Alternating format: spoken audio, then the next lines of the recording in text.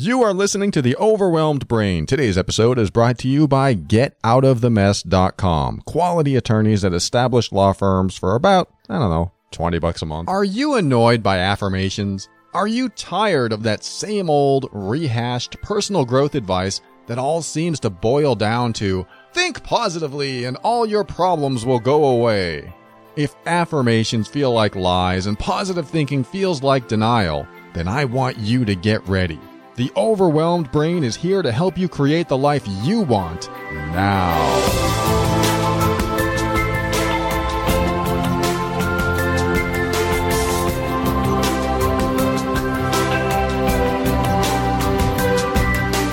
Hello and welcome to The Overwhelmed Brain. I am your host, personal empowerment coach Paul Coliani, and I am here to help you increase your emotional intelligence, strengthen your self-worth and self-esteem, and empower you so that you can make decisions that are right for you. Everything I talk about on this show, as always, is my personal opinion and is meant for informational and educational purposes only. Always seek guidance from a medical or therapeutic professional before making any changes to your treatments. So let's get right into balance. Balance is something that I have strived to achieve all my life because I started off as a people pleaser. I started off as the person that needed to neutralize every conflict and every situation before it got too bad. I always wanted to find that balance point so that people would, get along. If they get along, then my life went better and their life went better. And if their life is going better, then my life goes better. And there are people out there that have a great skill at doing this. They're the negotiators. They're the diplomats. They're the tactful friend. They're the diplomatic allies that we have at work, and so on and so on. There are people that specialize in this, and they didn't even practice. They just learned it from childhood. It started off probably as a, hate to say it, dysfunction, because it's a good quality to have. It's a good resource to have when you need it. But sometimes these things start off as dysfunctions. For example, the people pleaser dysfunction. If you are brought up in a household where one of your parents is always trying to placate the situation and keep the other parent from being angry or invoking bad behavior of any sort, they might tend to overcompensate and try to be nice and be overly generous and try to make peace wherever they possibly can instead of speak up and honor themselves, just to avoid any conflict, any possible abuse, anything like that. So the child picks up on this and goes, oh, so that's how we're supposed to behave around other people. That's how we're supposed to treat other people. So when mommy is extra nice to Uncle Bill, even though Uncle Bill is yelling at her, that's how you are supposed to handle situations, so I guess I'll do that when I grow up. I mean, the kids don't think that, but that's what happens. You see time after time, often one parent has some sort of behavior that the child doesn't want to experience, or the other parent doesn't want to experience. So the other parent or the child will develop behavior that counters or neutralizes their behavior, and they learn to squash the negative energy in their environment so that they don't have to live in fear, or at least diminish the fear. They can diminish the fear a little bit by acting in a certain way. It's learned behavior. A child would do this. Animals would do this. Animals will do certain things to get a treat. Dogs are notorious for this. They'll do certain things to get a treat, and then they'll try something else, and then they'll try something else. And they'll do things without even us teaching them. And they're trying to get a need met of some sort or a want met of some sort. And children will do this too. Children may have a need of, I don't want to feel fear. I don't want to be hurt. So I'm going to develop this behavior. And this behavior I won't know how to shut off after I'm out of a, quote, dangerous situation.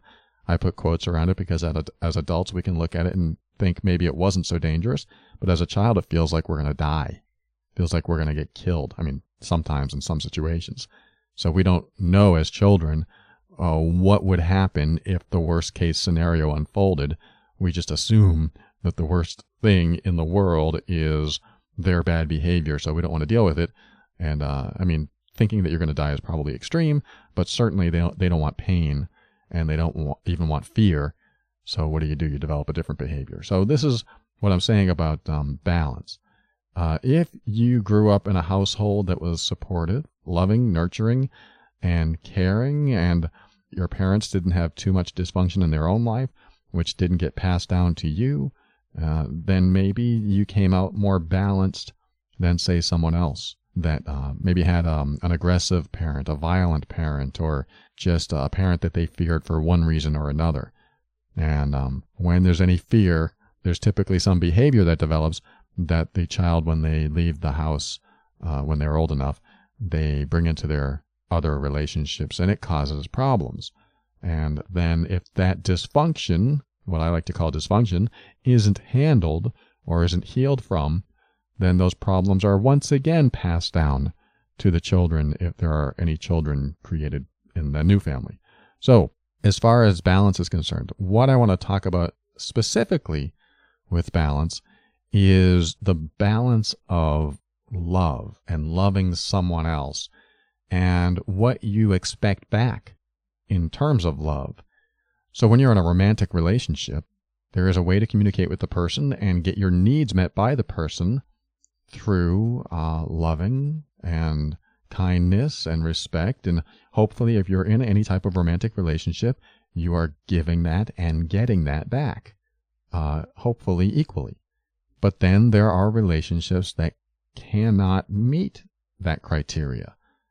It cannot possibly meet that criteria for some people because some people had very traumatic childhoods.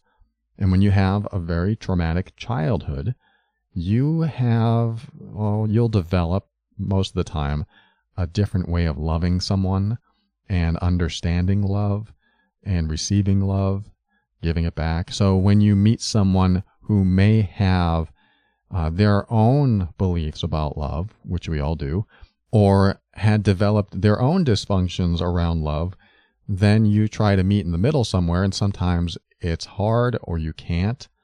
For example, I received an email with someone whose mom could never say, "I love you," and still to this day doesn't share her personal feelings toward her. So instead of saying, "I love you, I would like you to stay with me," instead of going to lunch with your dad, she turns it around and says, "Your dad can eat alone. Why don't you just stay here?" She kind of points the finger at the other person and doesn't direct it at herself. And, the person who wrote to me says, that kind of hurts because I've never heard my mom say, "I love you," and she never expresses her feelings, and I feel like she's being inauthentic. And to a certain extent, she is. But to another extent, she's protecting herself. And this is where the idea of a dysfunction that you bring into the adult world doesn't necessarily play well with everyone else's beliefs and perceptions. So if you have a child, if you have a partner, a romantic partner, or a friend, or anyone, a family member, that you think you love them more than they love you, it may not necessarily be true. Because we all have the ability to love. It's just that sometimes some people are afraid to do it as vulnerably as you or me. And that may or may not be you, but I'm just saying, if you are one of those people that can express love in a moment and say, "I love you so much, honey," and your honey or your partner or your friend or your family member can't get into that space back, it doesn't always necessarily mean that they don't love you just as much, if not more. It doesn't always mean that. It can, but it doesn't always mean that. Sometimes it can mean, "I love you and I can't say it." But it's not you.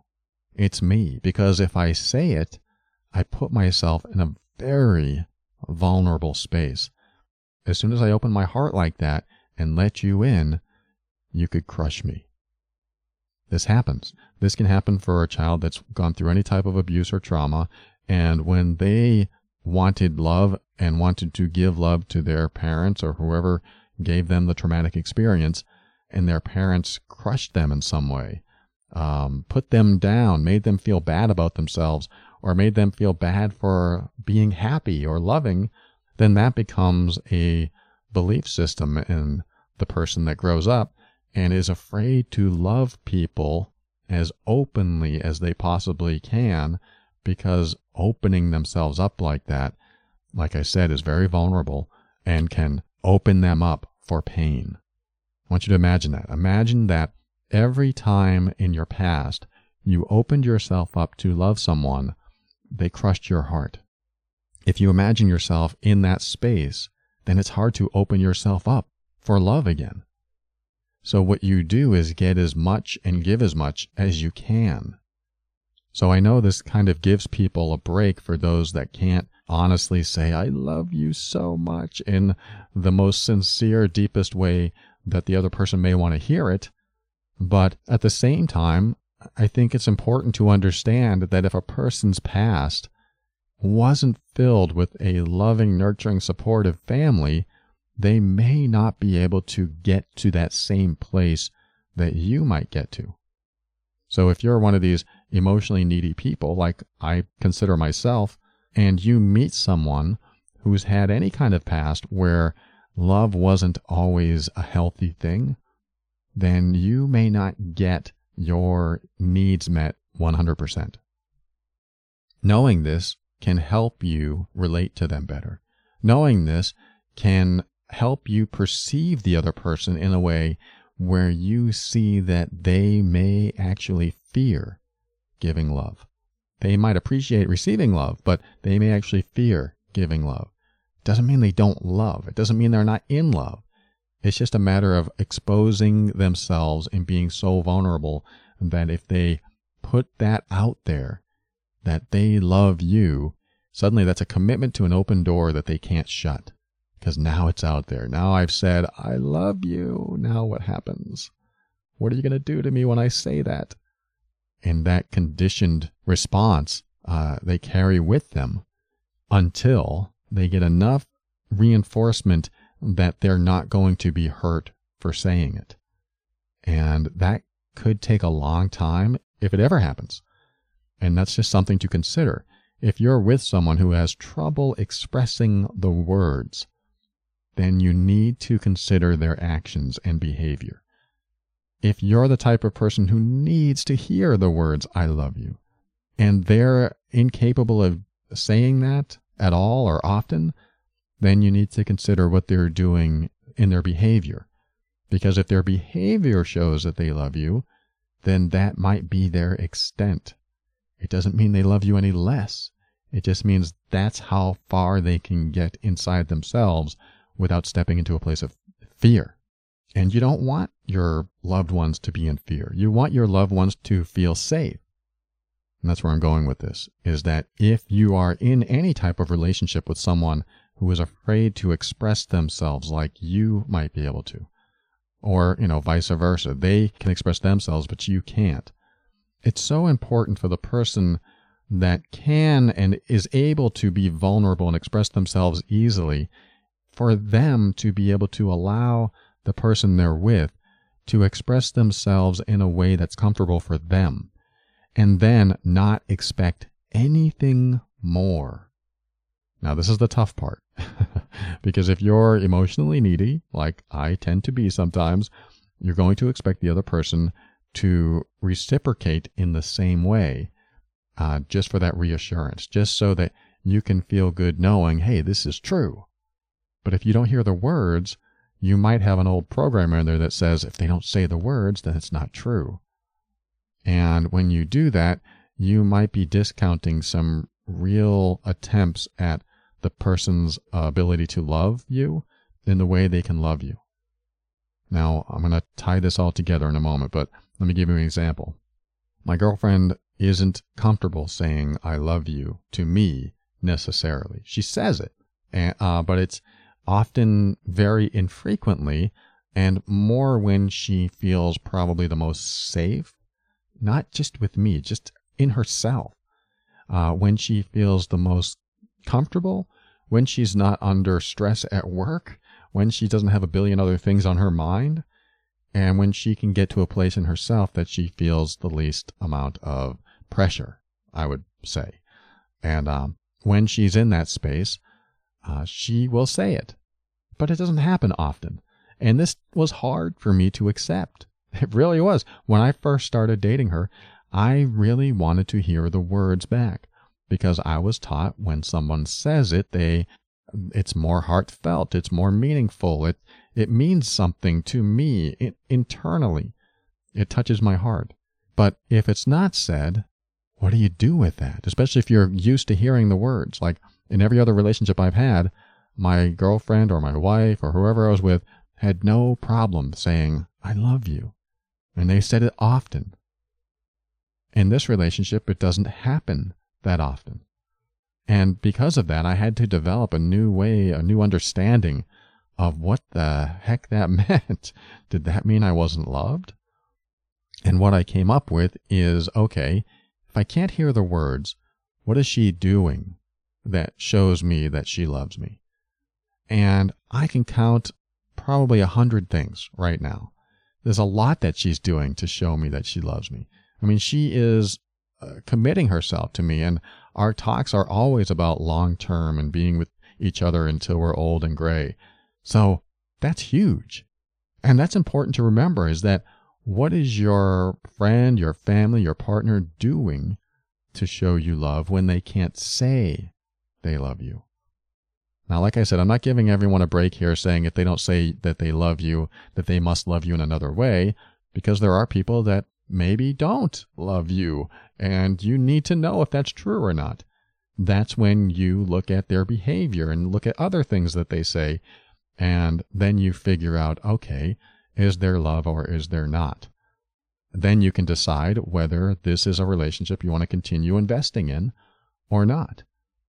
But if there is love, you're going to know. Even if the words aren't spoken, you're going to know. So to the person who wrote me and said, I don't know if I can handle this relationship with my mom because my mom never says I love you. I want you to know that your mom probably does. I mean, I'm just making an educated guess here because what she said was, okay, your dad can eat alone, implying there's a deeper meaning behind what she's saying, that she actually does want to spend time with you, but she may be incapable of telling you what you need to hear. And like you said in your letter, maybe that's me needing a reassurance or something just to make me feel better, which it probably is. And there's nothing wrong with that. There's nothing wrong with wanting that reassurance and getting it. But I believe does need to be an understanding, a perception of someone else's life and what they went through and where they are today, that when they actually show their emotions or express their emotions, was it tainted from their past? Did it have a history of pain? And is that now a permanent thing for them? Is that pain something that drives them instead of their wonderful feelings toward you? Because I have a feeling the pain, or at least the fear of saying that, of being that vulnerable, is what really drives the person. So I would ask that you don't take it personally and see that they are in fear of saying it.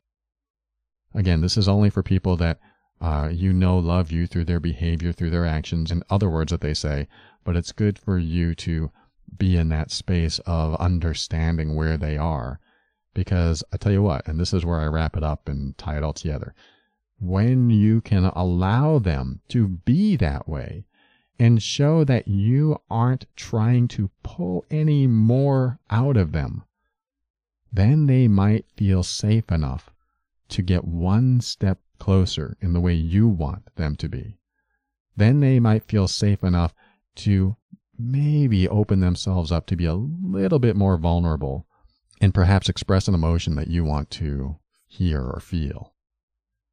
By allowing them to be who they are, where they are, and say what they want to say, and not expecting, I know you do expect, it's hard not to, but trying not to make them feel like you expect more from them, then maybe they'll get to a safe place inside themselves where they can express themselves to you in a more authentic, more reciprocal way, where you feel that assurance, where you actually feel the love that you're looking for. But it takes work. It takes a lot of work for you to provide that safety and that lack of too many expectations, especially if you're that type of emotionally needy person like I am. Like, I have so many expectations and I want her to fulfill those expectations, but she isn't always capable of doing it. So I allow her to be, which does bring her closer to me. Oh, you gotta remember that one. Allow them to be, to bring them closer to me. So I'm gonna leave it there, and I hope this helps. Thank you for writing that letter, and I wish you the best. Send me an update. I hope things go well for you. We'll be right back.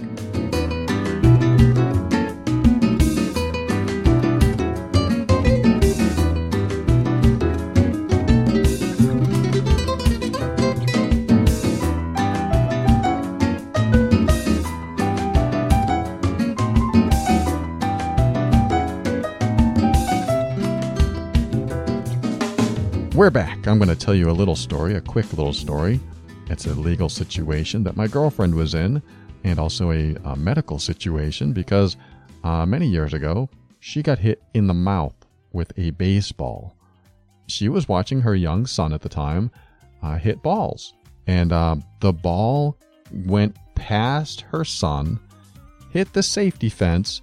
The safety fence gave way somehow and collapsed or something. I don't know if it was like an add-on feature or something.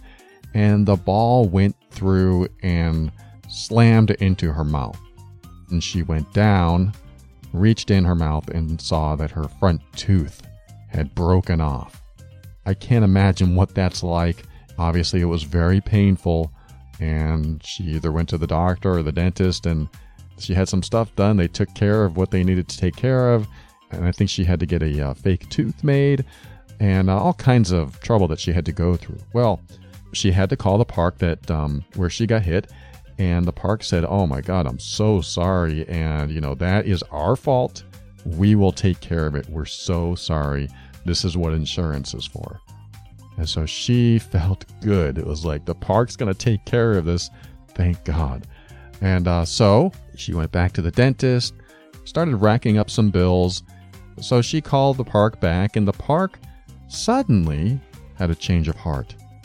Now they wanted to say, well, it's not really our fault, and, you need to take care of it through your insurance. I don't know what they were saying to her, but they were starting to backpedal, which means they probably talked to each other and said, why should we take the blame for this?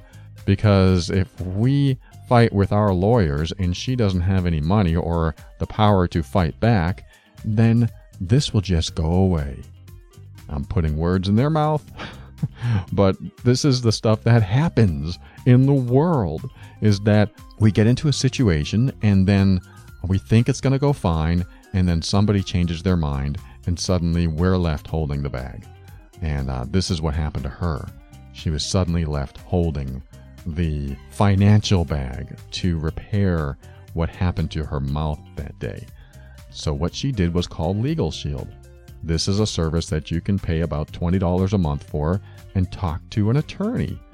Now, you've probably heard me talk about getoutofthemess.com before, and that is where you can go to connect with this service that Asha uses. And I want you to consider using this service because when Asha realized that the park was not going to come through and take care of it, she now had a legal battle. I don't know if you've ever been in a legal battle, but it can take many, many, many hours of paying an attorney. You know what it costs, $200, $300 an hour. And if you have to spend many, many hours fighting this, pretty soon you're getting into the costs of what it might cost you to just get it fixed yourself. So here she is, clearly not her fault that she got hit, yet they're trying to stick it on her. It was just a terrible situation, but because she had this service, she was able to call and talk to an attorney basically for free. I mean, you call, you speak to the attorney in your state or province, this is US or Canada, and they guide you along the way on what you need to do. And if you do need to go to court, which she ended up doing, you end up paying, I don't know, it's a discount of like 20 to 25% off their fees, which is phenomenal. Because imagine a fee of $200 or $300 per hour that could go on for weeks or months or even years, minus 25%. it's going to be a phenomenal savings. So I love talking about this service. I want to hook you up with this service. Go to getoutofthemess.com or call Asha at 678-355-8777, and she'll let you know if this service is right for you.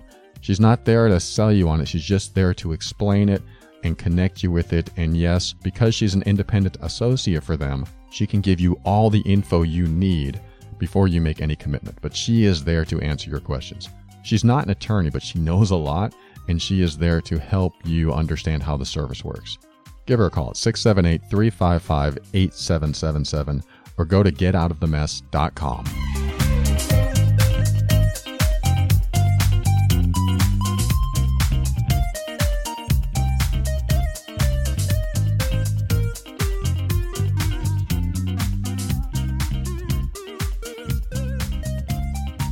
And we're back. I'm going to read you a message from someone I'm going to call Ricardo. A little Latin influence there. I think we get the Latin transitions. We might as well have some Latin influence in there. So Ricardo says, Paul, I recently began listening to your podcast after my girlfriend and I broke up. Thank you for your openness in sharing your experiences. The podcasts have forced me to take notice of some behavioral patterns that I have been in for as long as I can remember. Pretty wild I didn't connect the dots till now, as they seem pretty obvious. The main reason I was able to identify them after all this time, aside from feeling pretty introspective lately, is my own dysfunctions mirror a lot of the struggles you described in yourself, where you invested yourself completely in relationships and also feeling deeply hurt when they ended.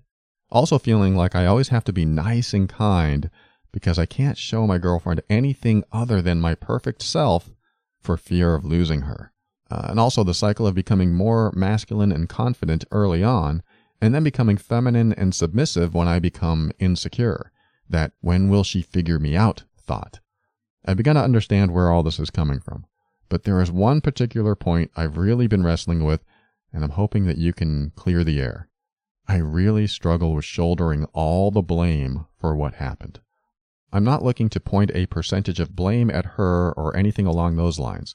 I'm just incredibly hard on myself, and I feel like the downfall of the relationship was primarily due to my toxicity. I don't understand how I'm supposed to get past this, knowing it's my fault, as it's beating on my already pretty fragile state of mind. Conversely, the it's all my fault and had I just been more at peace with my emotions we would be fine is not a healthy mode to be in. I'm sure there is a better way to look at this and could use your assistance. Thank you again. Your show has made a tremendous impact on me and my understanding of the mind. If you choose to use this email, please keep my name private. Of course. And he says, have a nice day. All right, Ricardo, thank you so much for sharing that. And it is something I have definitely dealt with, and probably 99% of the listeners have dealt with, which has to do with when a relationship ends and what we can look at and what we can learn from that relationship, and the stuff that you've learned about yourself, whether you were listening to this show, whether you were on a self-help path, a personal growth path. I say congratulations, because to find these things out about yourself, no matter what stage in life you're in, is the first step to having more fulfillment and more of your power so that you can make decisions that are right for you. That's kind of my catchphrase. I want you to make the decisions that are right for you, because when you feel empowered, then you're not slipping into these little dysfunctions that can happen. Like you said, you felt like you always had to be nice and kind because you didn't want to show her anything else than your perfect self. Because if you showed her something that wasn't perfect, she'd want to leave. She'd want to break up with you. When in reality, in the long term, what happens is when you hide your authentic self from the person you're with, they can't figure out why there's something odd about the relationship or what that odd thing is, but they fall out of love.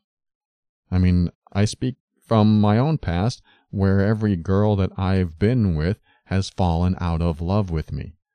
And when I look back, the things you cited in this email are pretty much the main reasons, aside from other stuff that I've talked about, all these dysfunctions that I had my people pleasing and my judging. And I laugh about now because I've healed from these. I felt bad when I found out that I had these things and that I hurt the people I was with. It is not a pleasant thing. And it's sort of like where you feel bad now because you are shouldering all of the blame for what happened. So, first of all, if you're a regular listener to this show, you already know that you both play a role. You're both part of the equation of a relationship. And often there is one person that can be more of a challenge to the success of the relationship than the other. So what that means is that it is quite possible, I'll say probable because you've identified a lot of this stuff in you, that you were the challenge to this relationship.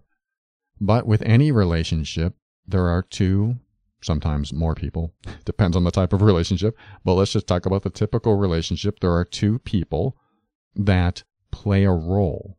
And what that means is you can have an enabler and the person with the dysfunction that is being enabled. That doesn't describe every single relationship on earth. It just describes the typical relationship with the issue when there's one person more challenging to the relationship, that challenges the relationship in a way that keeps it from being everything it can be. For example, I was the main challenge in all of my relationships, I can probably admit. I look back and think that I was possessive, I was jealous, I was judgmental, I was this, that, emotionally abusive, all these things, and realize, wow, I was the main challenge in all those relationships because they would get worn out by my behavior. I see that, and I can also say that them staying in that relationship was also a dysfunction. I definitely don't blame them for doing it. We all do things in relationships that we learn later that maybe we shouldn't do. I look back at my past and I go, the women in my life should have left a lot earlier. I really think that would have helped them not become so, jaded by me or hurt or abused, emotionally abused. If they chose to leave earlier, to honor themselves, to not be treated in an inferior way, which I'm sure they felt with me, then they could have gotten on with their life a lot faster. They could have felt better in themselves. They may not have had some of the issues like my wife had where she started getting depressed and losing her passion, and me looking at that going, wow, I know what role I played in that, and on and on and on. Now, that doesn't mean I was just a terrible guy every single relationship I was in.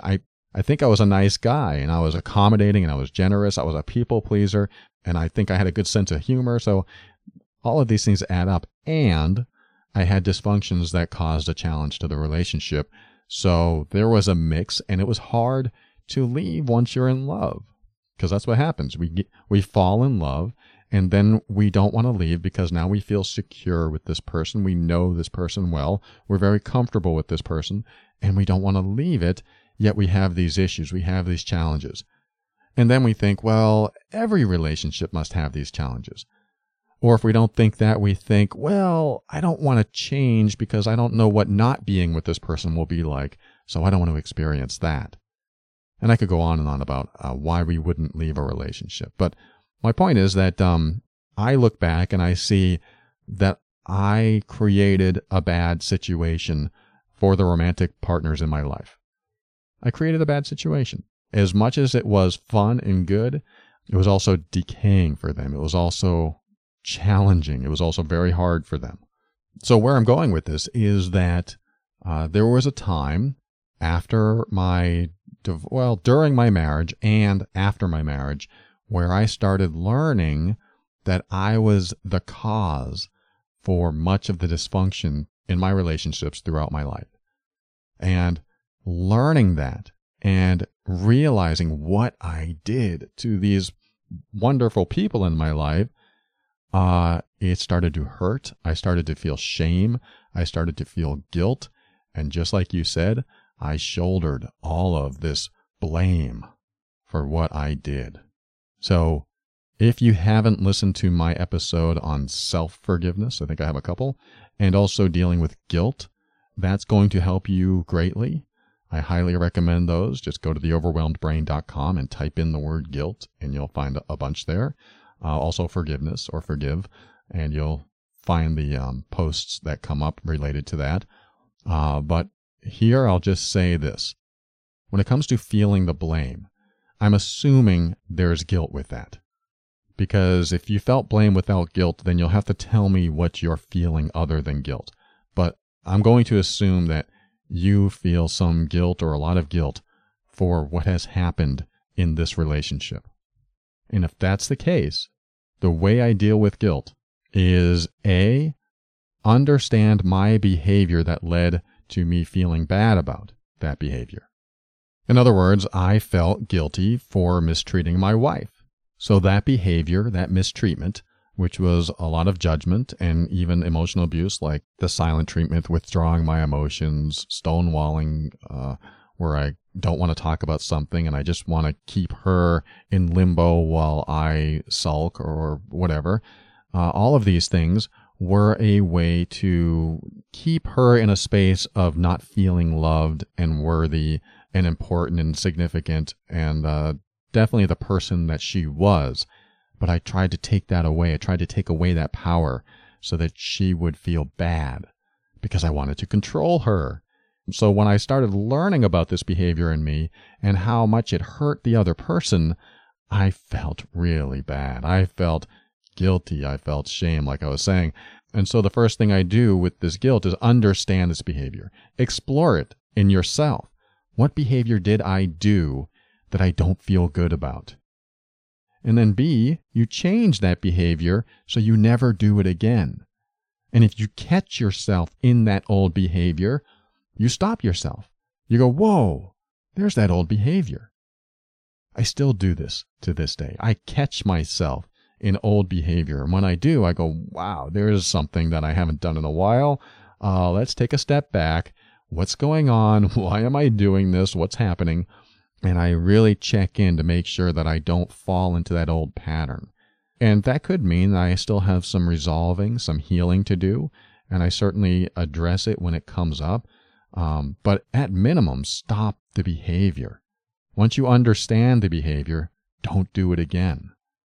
So that's the second part. C, the third part for dealing with guilt, is not only do you identify and stop the behavior, you create new behavior, and this is going to sound a little strange, that makes up for the old behavior.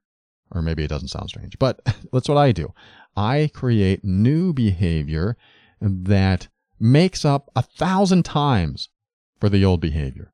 So if I was judgmental before and I was trying to control my wife's behavior, then I'm going to make up for that by being completely uncontrolling and allow the person in my life to do almost anything they want.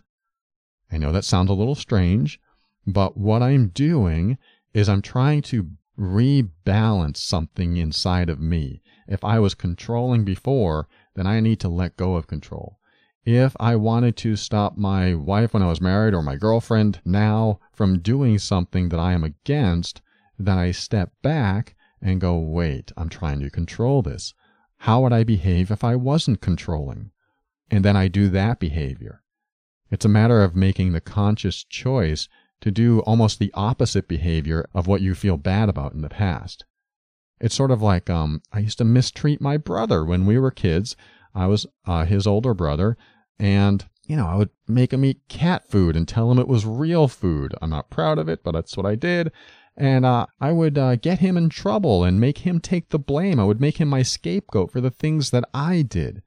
It was awful, and I felt bad, 20 years later when I thought about it. I go, oh my God, I just realized I did all this stuff to my brother. I feel terrible. So when I go see my brother, I treat him nicer than any relative. I mean, I treat all my relatives nicely, but I remember that time and I make up for it in the moment. I have even apologized to him for how I treated him when we were younger, and he doesn't even remember a lot of the stuff that happened, but I still need to make up for that in myself. And I keep doing the opposite of what I did until I feel that the balance has been reached, until I feel like there's an emotional balance in me. Even if the other person isn't aware of it, I need to make it up in myself. This is what I did when I brought my cats to the Humane Society in my 20s.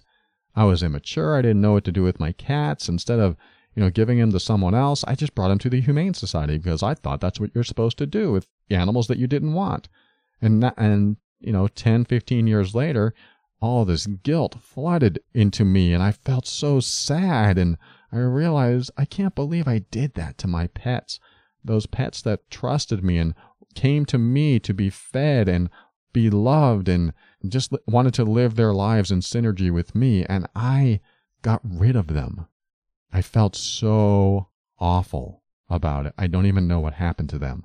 And so when I felt this flood of guilt come in, I needed to do something about it, and I didn't know what to do about it because the past is the past. It's already gone. There's nothing I can do. There's nothing I can change. So what I decided to do was commit myself to any animal that came into my life and treat them with the most love and the most respect and do whatever it took, pay whatever it took to make sure that they were healthy and happy. And, that kind of thinking led to when I lived in Texas with my wife, we saw a cat sleeping on a stump in the snow.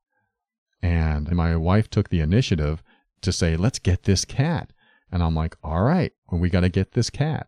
Not necessarily to live with us because we couldn't have pets where we were, but to take him somewhere that he could be taken care of.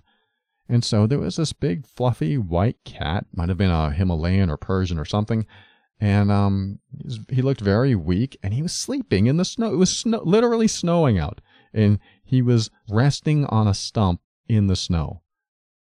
It was very sad, and we didn't want to see him suffer like that. So we did end up catching him, and then we drove to a no-kill cat shelter, and it's just this big house that was transformed into, I don't want to call it a cat house. That might not sound right, but there are just lots and lots of cats. The whole house was designed for cats, and they were taking care of the cats, and it was a great place to adopt cats and leave cats. So that's what we did. We brought him there, and I also made a donation. Then we felt pretty good that he was going to be taken care of. I think we also paid for some veterinarian stuff too, because they have to check him in, and they found out that he had feline leukemia. I don't know when we found that out, but that was even a further sad thing because now he had this disease that who knows what would have happened had he not been treated for that. But that made me feel pretty good. It's like we saved this cat, where before I feel like I killed my cats. That doesn't mean it made up for it. It was just one little step in the right direction. Now, what really helped is I think 2 months later is when we got a letter in the mail from this no-kill place, and the featured cat of the month was the cat that we brought. It looked like an entirely different animal. They'd cleaned him up. They were taking care of him, and he was gorgeous and healthy. And when I showed my wife, she cried. And then I felt really good knowing that we gave this cat a new life, that we gave it a chance. And that moment really stuck with me. And other stories that I could tell you regarding animals and what the steps I've taken to make sure that I do my part have been what has helped me get beyond the guilt. Doesn't mean I don't feel bad. It just means I've gotten beyond the guilt that used to hold me back, that used to cause me to not take action. Because guilt is really an obstacle to action. If you feel guilty, then you're sulking typically and you're not moving forward. When you move forward and do something the opposite of what you've done in the past, of behavior that you didn't agree with in yourself or don't like about what you did. When you do the opposite of what you did in the past, something that you felt bad about, and do something now that you feel good about, that is in the same category, that is, like I said, the opposite of what you've done, then that guilt starts to diminish and you reach a new place in yourself. So with you, Ricardo, the reason I told you that story is that I want you to, acknowledge the blame, which you're doing. You're acknowledging the guilt, which I'm asking you to do. Acknowledge your behavior, your role in the challenges that you brought into the relationship. Great, you can do that, no problem. You're already doing it. Also acknowledge that she played a role in your dysfunction. That doesn't mean you blame her for sticking around. It just means that you can continue doing bad behavior when someone is there to help you continue doing it. I'm not saying she was doing it consciously, and I'm not saying that she appreciated it, and I'm not saying that she's to blame. I'm just saying that she was part of the equation and has a responsibility to stay in something she doesn't like or leave something she doesn't like. And it sounds like maybe she left that, but it may have taken her longer, but she still played a role in that behavior. Only in the sense that she was there to tolerate and not kick you to the curb, not put you in your place, whatever that was. Maybe because she didn't know what you were doing exactly. I mean, that's what happens. It sounds like some of the stuff you were doing was emotional abuse. And emotional abuse isn't necessarily conscious all the time. You just do it and you make the other person feel bad and feel emotionally wounded and guilty. And for the victim of emotional abuse, they don't often know what's happening. It's just a slow breakdown of who they are. And so they don't really know the downward spiral is actually happening. So they continue that downward spiral until they get to a point where they can't take it anymore, or there's a realization, or a friend mentions your behavior or something, and then they make a decision to get out. And even when they get out, they may not fully understand what exactly happened in the relationship. But that is why I make the MEAN workbook. If you're interested in that, the MEAN workbook, I talk about it all the time, but it does highlight all this stuff that you're talking about. Go to theoverwhelmedbrain.com/MEAN, MEAN, and you'll learn a lot from that. But back to my point regarding shouldering the blame, absolutely start doing things today. I know you're not together from what I read in your email. Start doing things today that make you the best damn catch you can be for someone else. That might mean if you mistreated your girlfriend, first of all, if you're still in communication with her at all, then it's a great place to come to be apologetic and go, wow, I'm so sorry. I just realized everything I did to you, and I feel really bad about that. I'm sorry. And then leave it at that. Don't leave any strings attached, saying, I miss you, let's talk, anything like that. Just say, I'm sorry, if you want, and then let it go. Let her go. That will show her that you realize what you did, your behavior, and how it impacted her, and that you care about her so much that you're willing to let her go and not expose her to you anymore. And that sounds so awful when I say it, but what it does is it shows the other person that you really care and support them being happy. And if you do that with her, support her being happy, that's a step in that direction away from guilt. That's a step that shows that you really do care. So I don't know if you communicate with her anymore. I don't know what that situation is. You may not be able to do that. But what you can do is when you get into another relationship, or even in any platonic relationship that you're in, you start to make up for it by not being the person you were. You actually start practicing doing that opposite behavior. And that will really help you get to a place of being a better person for anyone that shows up in your life. And also think about it this way. Let's just say that you don't get into a relationship for a while and you still feel like all this blame and guilt. Then if you still have communication with her, you can write her an email, you can write her a letter, but make sure there's closure in there for her and for you. She may not get closure from it, but make sure that you close it again with no strings attached. Don't make it sound like you're trying to get her back. Even if you feel that, you need to make sure that you support her path, You support her relationships. If she's in another relationship, you support anything that she wants to do with her life. And you also highlight that you realize the challenge you brought into the relationship and for her. So that's great if you're instilling communication in any way, shape, or form, and you send that off and you leave it be and you forget about it. And just let it do what it needs to do for her. And then you move back into yourself and start to understand why you feel guilty. If you feel guilty because you made her feel bad, then what can you do to step into a place where you feel good? Now, this may not involve another relationship. This may involve donating time or money to a charity. This may involve reaching out to someone you haven't talked to in a long time and brightening their day.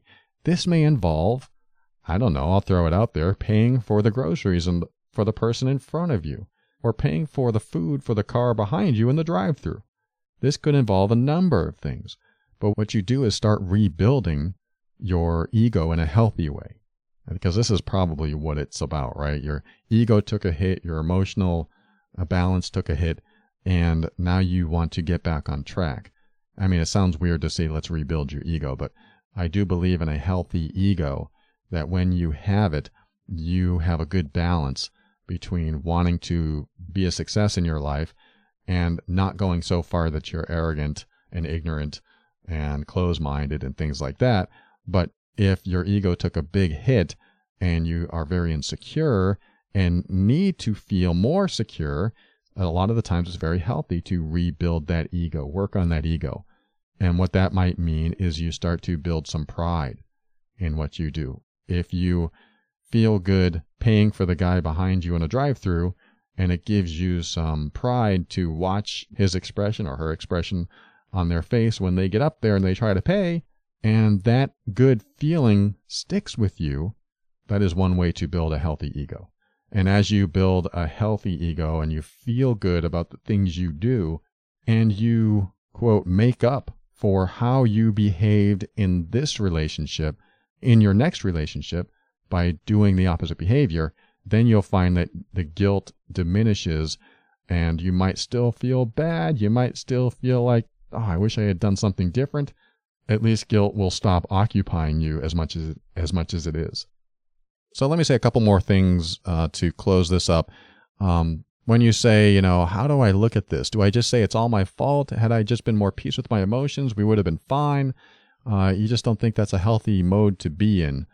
I think it's great to own your fault in something. I don't typically call it fault. I just call it responsibility.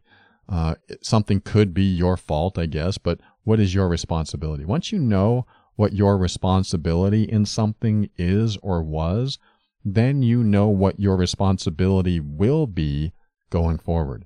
So I think it's vital to own your responsibility in what went wrong and what went right. But focusing on the guilt is owning that, yes, I did this to this person. I take responsibility for this, and I will never do that again. I mean, that's a commitment you make to yourself. I will never do that again.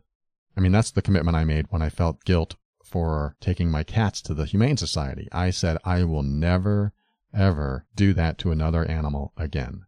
And that might mean I move someplace that decides they don't want animals, and if I have an animal, I would have to move out instead of getting rid of the animal. Now, I'm not trying to make anyone feel bad for if they had to get rid of their animal for any reason whatsoever. I'm not here to judge you for that. I'm here to just say that that was my issue, my challenge, my guilt. And I just wanted to share with you what I did to alleviate that guilt. So like I said, own your responsibility. Just own it. There's nothing you can do about it. You did it. All right, I did it. Which it sounds like you might be doing. But it's not necessarily unhealthy. It's just a matter of getting to a place of acceptance. There's nothing I can do about the past. I did it. What can I do about the future? What can I change? If you focus on the past, that's like driving, staring into the rearview mirror, never looking at the road in front of you. You'll crash. So it's vital that you start focusing on what you can do that's good for you and everyone else, so that you create a healthier space for you and everyone else. And one other thing that you said in your email, and I'm going to close it off with this, is that when you feel like you always have to be kind and nice because you don't want to show her anything else than your perfect self, because you fear that you'll lose her. It sounds like you've learned about that in yourself, and you've also learned that showing nothing but one side of you is a great way to decay the relationship. It is not healthy. It is a way to activate their subconscious flags, their warning systems that tell them, this person isn't showing me all sides of themselves. They're only showing me what they believe I want to see. And when that happens, they grow suspicious. And it may not be an overt suspicion. It could be just a feeling. And the feeling grows, and they don't know what to do with it. Eventually, the feeling can override being in love. Can happen, and it does, because it happened to me. I showed up as that one-sided person, always showed them the best of me, the positive side of me, never showed my anger, never said anything in conflict, rarely disagreed, and definitely avoided fighting, because I never wanted to let them see a side of me that I believed they wouldn't like. And I'm here to say that when you go through life hiding the side of you that you believe others won't like, you'll find that many people won't like you. They might like hanging out with you. They might think you're the best person in the world, but authentic bonding and loving and really intimately connecting with someone requires all sides of you to come through. That doesn't mean you tell every secret in the world. It just means if you're one of these people that's always nice and accommodating and generous and people-pleasing even, and you never show another side of you, you never really develop authentic friendships, and you usually get burned out. And I have a few episodes on people-pleasing that will help with that if you're struggling there too. Anyway, thank you so much, Ricardo. I appreciate you. Thank you for your words about me in the show. I hope this helps. We'll be back and close the show.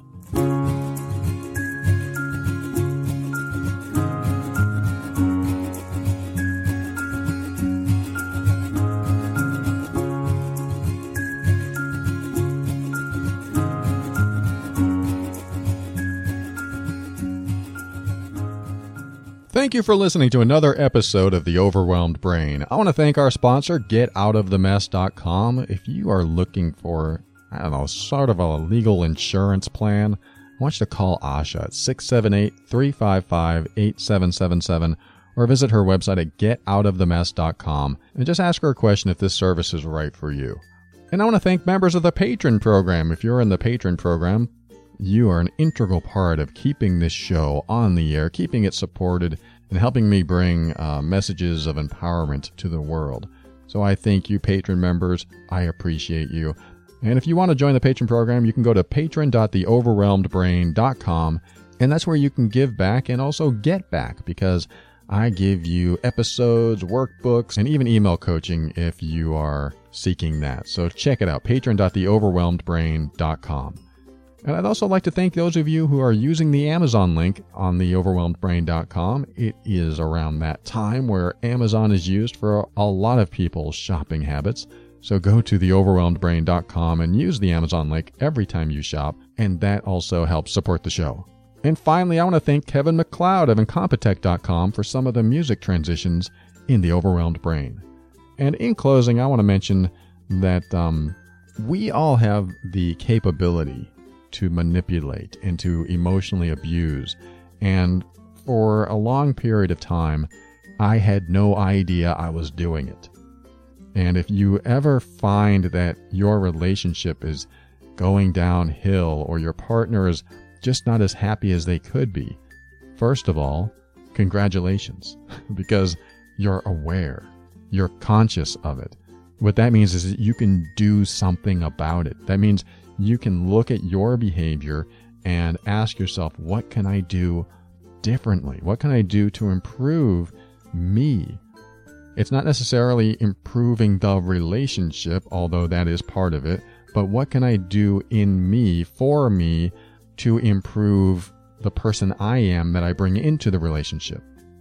So if you find your relationship's just not as good as it could be, if you're in a relationship, if not, then think about the things that you've done in your past, in the relationships that you've had, that may have caused issues, that may have been challenging to the longevity, to closeness that you could have had in the relationship. Because like I was saying, the type of manipulation and emotional abuse that I was doing throughout my life, whenever I was with someone that I fell in love with, was something very unconscious because I never knew I was doing it because, like many people, even maybe you were brought up in some sort of dysfunctional household, or you were taught how to treat other people by people who didn't know how to treat other people well, or you learned survival or coping skills that you transformed into how to treat other people when you were older, how to treat your loved ones, and the type of behavior that you think protects you and you think leads to a successful outcome as far as relationships are concerned, but really turn out to be destructive. Like, we learn these behaviors and we don't know they're destructive. I learned so many destructive patterns and behaviors when I was a kid, and to have the realization, just be grateful that you can discover something is going on. So if you're conscious of the issues that are going on in your relationship, that is the first step to understanding that you can do something about it.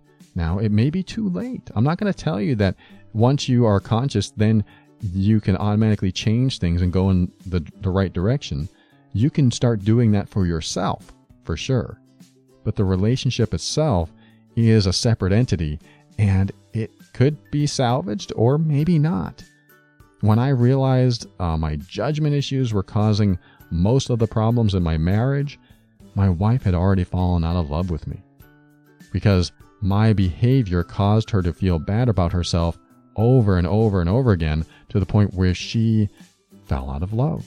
How can you love someone you don't feel safe around? I made her feel unsafe. Her top value is feeling safe in a relationship, and I crushed it. So for our relationship, it was too late. But it's never too late for you to understand what you might be doing in the relationship, what you might be putting into the relationship that may not be working. So it's very good to learn this stuff about yourself so that you can do something about it, so you don't bring it forward from this point on. I know it's hard to transform. It was very hard for me to understand how to get from being judgmental to being accepting and compassionate and allowing my partner in life to do what they wanted to do for them instead of what I wanted them to do for me. And once you let go of that control, if you feel like you have to control the situation, if you feel like you have to control the other person, once you let that go, the relationship can improve. Doesn't mean it'll be saved, but this might be the only way to go in that direction. But for sure, you will be saved. That's probably a bad way to put it, but you will be improved. You will be able to work on yourself and heal from these things. And it's not easy. You have to go through a process of understanding yourself, how it's affecting other people, how it's affecting you, what results you're getting in life. And if you look in your past, are you the common denominator for some of the things that are happening in your life? And even if you're not, what is your level of responsibility, and accepting that level of responsibility so that you understand where things might have gone wrong, where things could be improved. And once you start understanding that about yourself, then you have to deal with all these emotional triggers that caused some of this behavior. And it goes on and on. I know it's a lot of work. It really is. But what happens is you start healing from one thing at a time. And once you process and heal from one thing, the rest of it just gets easier. It's still hard, but it's a lot easier than this entire spectrum of overwhelming things that have happened in your life. It's a lot easier to handle 49 things than 50 things. And once you get rid of that one thing and you heal from it, and it no longer plagues you, and it's no longer a dark cloud that hangs over you, suddenly it's a little lighter. There may still be a lot of work, but it's always a little lighter when you get one thing out of the way. So whether that's a baby step or a quantum leap of healing that you can do, it always leads to the next step being lighter. That's why it's always important to work on yourself and continue improving yourself and making sure you're always going in that right direction. That's what I want for you, is always go in that right direction. And if you believe you're doing any of the behaviors that I described in this episode, but you can't pinpoint them, then I'm going to endorse this. It's something I've worked on for a year. The Mean Workbook helps you identify those behaviors, if not in your partner, also in yourself. It was designed for the person who feels like they're in a manipulative or emotional abusive relationship. But as you go through the process, you'll discover things about yourself as well. Like, wait a minute, I do that to my partner. I swear if I had this assessment when I was married, I would have had an earlier opportunity to understand just exactly how I was methodically destroying my relationship. So if you feel like there are things about your relationship that you just can't figure out what's going on, the Mean Workbook is what highlights that. And of course, you don't have to buy the Mean Workbook. You can keep listening to this show and piece together what's going on in your life. I just put the Mean Workbook together so that you'd have everything in one place and get into some really specific details that help you pinpoint and get laser focused on exactly each piece of the puzzle that will help you put together the bigger picture of what's going on in your relationship. Plus, the 200-point checklist really is the most enlightening part of it.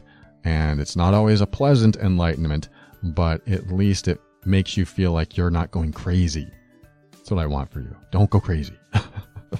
You can get the Mean Workbook at theoverwhelmedbrain.com/mean.